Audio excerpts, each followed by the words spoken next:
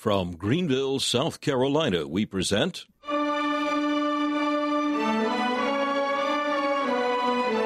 Let the Bible Speak.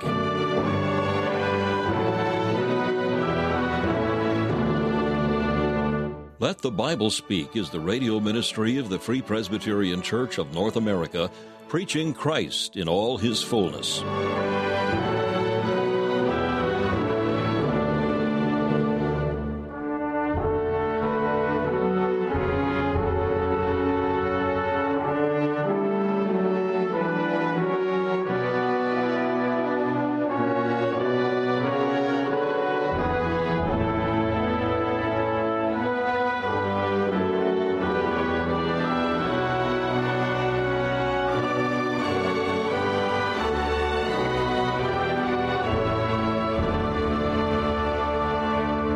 Thank you for joining us for another broadcast of Let the Bible Speak, featuring messages preached by Dr. Alan Cairns, founder of Let the Bible Speak Radio Ministries. Currently, Dr. Cairns is bringing a series of studies in the earthly life of the Lord Jesus Christ, messages that will provide insights into the various aspects of our Lord's temporal ministry, from his teaching and miracles to his atoning death on the cross and his glorious resurrection. We'll hear from Dr. Cairns in just a few minutes. First of all, we invite you to enjoy this devotional thought from the pen of C.H. Spurgeon, as found in his collection called Faith's Checkbook. Today's devotional is entitled World Concord. The text is found in Isaiah chapter 2 and verse 4. And they shall beat their swords into plowshares, and their spears into pruning hooks. Nation shall not lift up sword against nation, neither shall they learn war any more. Oh, that these happy times were come! At present the nations are heavily armed, and are inventing weapons more and more terrible, as if the chief end of man could only be answered by destroying myriads of his fellows. Yet peace will prevail one day. Yes, and so prevail that the instruments of destruction shall be beaten into other shapes and used for better purposes. How will this come about? By trade? By civilization? By arbitration? We do not believe it. Past experience forbids our trusting to means so feeble. Peace will be established only by the reign of the Prince of Peace. He must teach the people by his Spirit, renew their hearts by his grace, and reign over them by his supreme power, and then will they cease to wound and kill. Man is a monster when once his blood is up, and only the Lord Jesus can turn this lion into a lamb. By changing man's heart, his bloodthirsty passions are removed. Let every reader of this book of promises offer special prayer today to the Lord and giver of peace, that he would speedily put an end to war and establish concord over the whole world.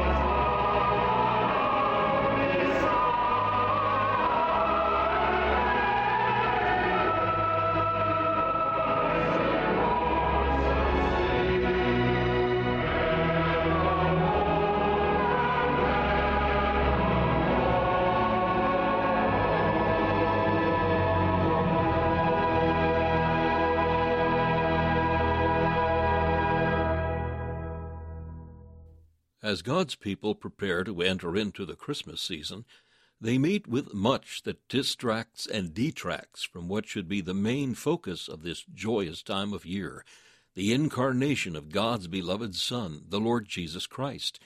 Too often, the demands of holiday traditions and the increasing secularization of this special time obscure the glad news of the angels. Unto us is born this day in the city of David a Savior, who is Christ the Lord. To assist you in meditating upon the coming of the Lord Jesus Christ into the world, Let the Bible Speak is happy to offer a unique publication called The 12 Days of Christmas. Written by Roger Ellsworth, an experienced minister and writer, The 12 Days of Christmas is a small paperback book containing 24 Christmas devotions, each including a short scripture reading and a concluding portion that draws lines of application from the text to modern-day life.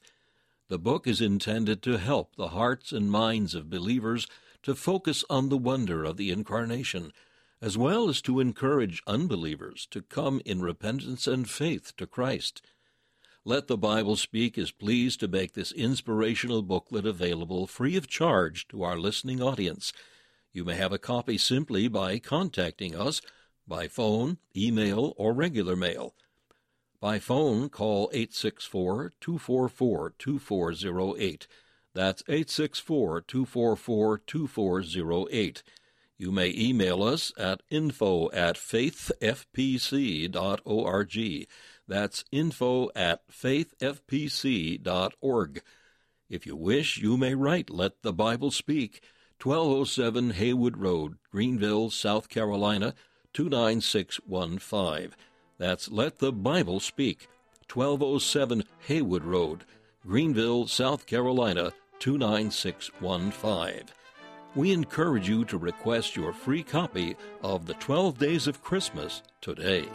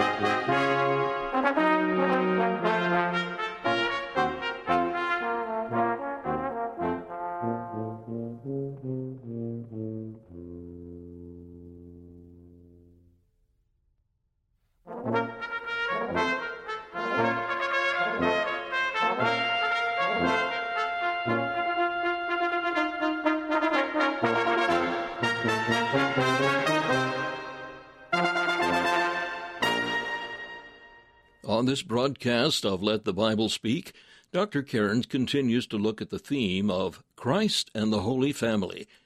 In our text, Mark chapter 3, we find the Lord Jesus teaching the multitudes who gathered around him. At some point, his mother and his brethren came and wanted him to come out to them. Their motivation was to convince him to stop what he was doing, for in their minds he was bad. These brethren were his brothers and sisters whom Mary had borne after Christ's birth. The Lord Jesus ignored their pleas, pointing to those who followed him as his true family. Thankfully, Christ's brethren did come to receive him as their Savior in the days following his resurrection from the dead. As Dr. Cairns will emphasize, Mary herself was part of the effort to impede Christ's ministry, and he did not listen to her, effectively showing the fallacy of the idea of worshiping her. As the Scriptures constantly proclaim, the only way to God is through Christ and his shed blood. Now Dr. Cairns will bring the next portion of this message, Christ and the Holy Family. I think that scene gives a deep insight, a new insight into the words of John 1, verse 11. He came to his own. The idea is his own place. And his own people received him not. He came to his own place. He came home. That's the idea. He came home to the place where he ought to have been received and recognized. And his own people received him not. Now that's certainly true of the Jewish nation as a whole, but it is poignantly and pointedly true here of the immediate blood relations of Mary and his brethren. You stop and think of that for a moment, and you'll see the depths of human depravity and blindness. Blindness. Did ever you have a better commentary than this on the words of Isaiah? When we shall see him, there is no beauty that we should desire him. Blindness. Some people think, if only I could say better words, if only I could get the right scripture, if only I had the right answer, if only I had a better attitude or a sweeter smile or a nicer disposition when I witness to that sinner or that loved one, surely I could make them see. We were singing this morning about salvation being of God. And here's one reason it has to be, for if it's not, we'll all be damned. The Lord Jesus lived before these people with the sinless beauty of heaven about him. And they didn't recognize him. They thought him mad. That's blindness. It shows you the insanity of sin. And I use that word carefully. The utter, absolute insanity of sin. Here they could look at God manifested in the flesh. And here he has come to the full exercise of his powers and the full demonstration of his glory through his works. He says, I am in the Father is in me. Believe me at least for the work's sake. Look at what I'm doing. Who else has given sight to the blind? Who else has with a word made the lame to walk? Who else has unplugged the ears of the deaf? Who else has spoken and the dead have lived?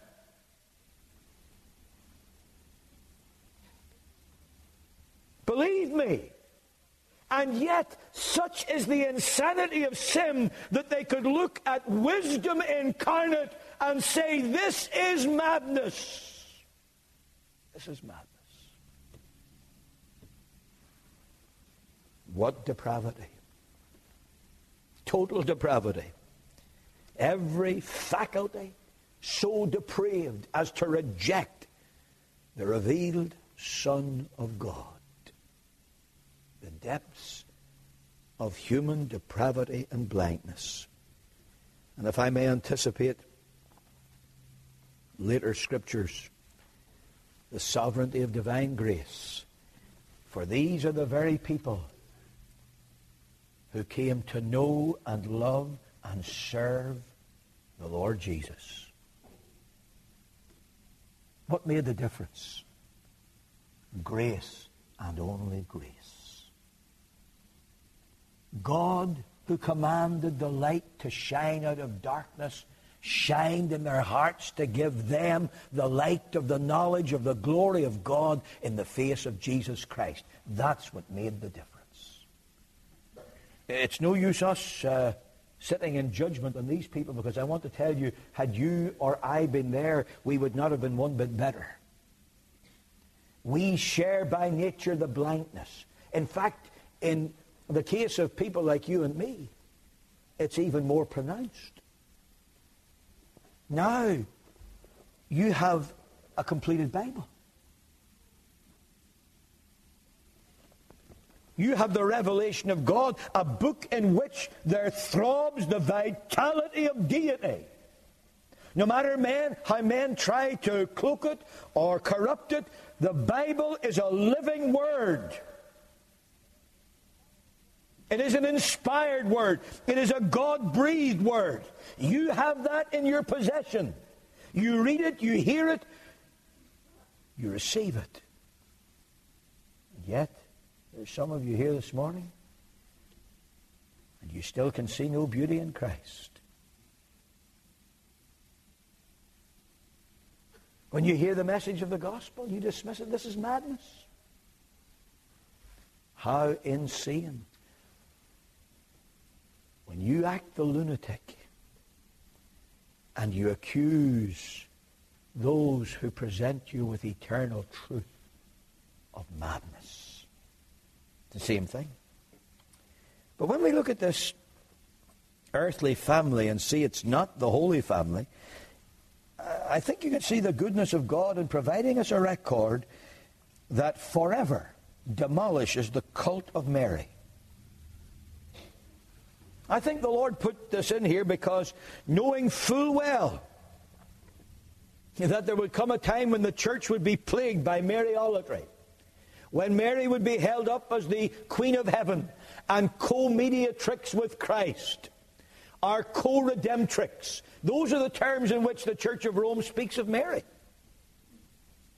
Not only the Church of Rome, the Orthodox churches, so-called, many branches of the Anglican Communion, many in the World Council of Churches. This is a very widespread error and heresy. And what they are saying is that Mary cooperated with the Lord Jesus in purchasing our redemption.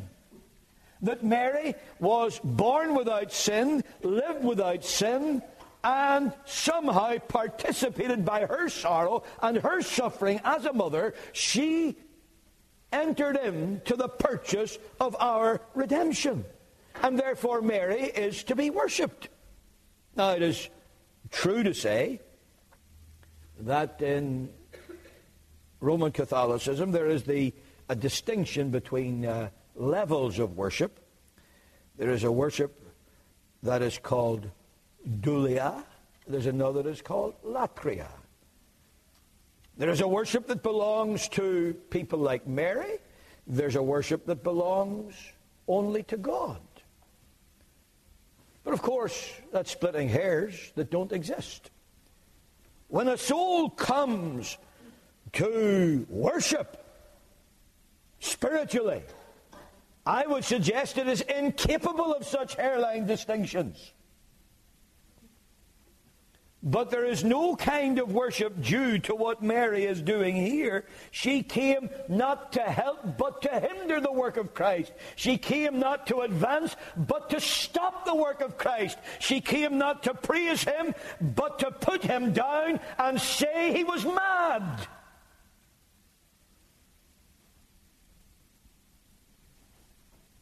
How foolish then, the cult of Mary. And how useless to depend on the prayers of Mary. Of course, Mary knows better. Mary is not interceding. Like every other saint in heaven, she can leave that to the great advocate himself, the Lord Jesus. But how useless to be praying to Mary. I was told I used to talk a lot about the things of God to a man who came to our home every week. He delivered fresh vegetables and things like that, and fresh fish and that sort of. He had a little business on the side. On the other side, he was the Northern Irish professional lightweight boxing champion and trying to get a shot at the British title and a bit more money. Jerry Smith was his name. Jerry and I don't know if Jerry's alive or dead, Jerry and I used to have many a long conversation. And this is one thing Jerry would say. You know, we go through Mary, not because we worship Mary as God, but because she's the mother of Jesus, and he'll never turn a deaf ear to his mother.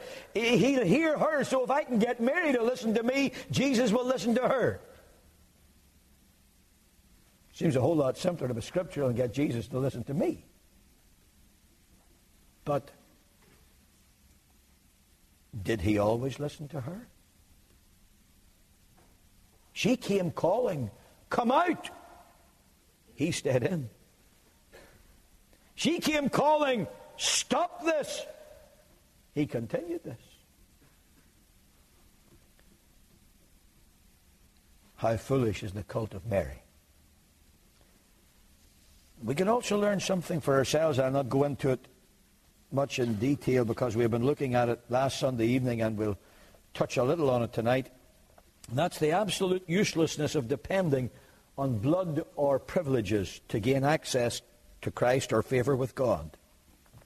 These people came expecting to get in because they were blood relations. Jesus said no. Why? And this will lead us to the second main point, but because in John chapter 1 verse 13 he tells us about the people of God, and he says, which were born not of blood. That's what they were depending on. They were born not of blood, but of God. How foolish to depend then on anything but the blood of Christ to save you. Can I put it to you very bluntly? If these people couldn't get to Christ because they were in the same earthly family, why on earth do you think you would ever get the favor of God because you're a Presbyterian, or a Free Presbyterian, or a Baptist, or a Roman Catholic, or a Greek Orthodox, or a Methodist, or any? Why would you think that would get you to God? Why would you think that any earthly position or privilege would get you to God? We live in an age of so much learning and yet so much utter rank stupidity. When people who ought to know better imagine that the God of heaven is beholden to them for this reason or that reason or the other reason. The truth is, here you have the closest earthly bonds. You have, therefore, the greatest earthly reasons for being able to get through to Christ. And Jesus repudiated them. Make sure you don't make the same mistake. Before I leave this, let me just ask you to take a moment to consider. For this, to me, is a portent of an even more awful day. You see, these people had opportunity to repent, and they did repent. They had opportunity to get right with God, and they did get right with God, I do believe. But here is a portent, at least, of that day that Jesus spoke about in Matthew chapter 7. That he spoke about again in Matthew chapter 25. When people will come before the judgment bar of God and they will plead that they belong to the family of God, and he will repudiate them. I don't know you. I can think of no greater tragedy, greater even than this, for this was temporary. No greater tragedy than for people to be going out to meet God and they're basing their hopes for heaven on a false foundation, and they're hoping to be received only to be repudiated by God Almighty and by the Son of God himself, to say, depart from me. I never knew you.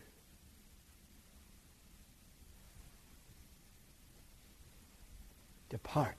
Your name was on that church roll, but I don't know you. You were baptized as a baby, but I don't know you. You were immersed as an adult, but I don't know you. You sat and drank at the Lord's, eat and drank at the Lord's table, but I don't know you. You took my name, but I don't know you. And I don't recognize you. And I don't receive you. There are people who think they're the family of God. And Jesus says, they're not my family.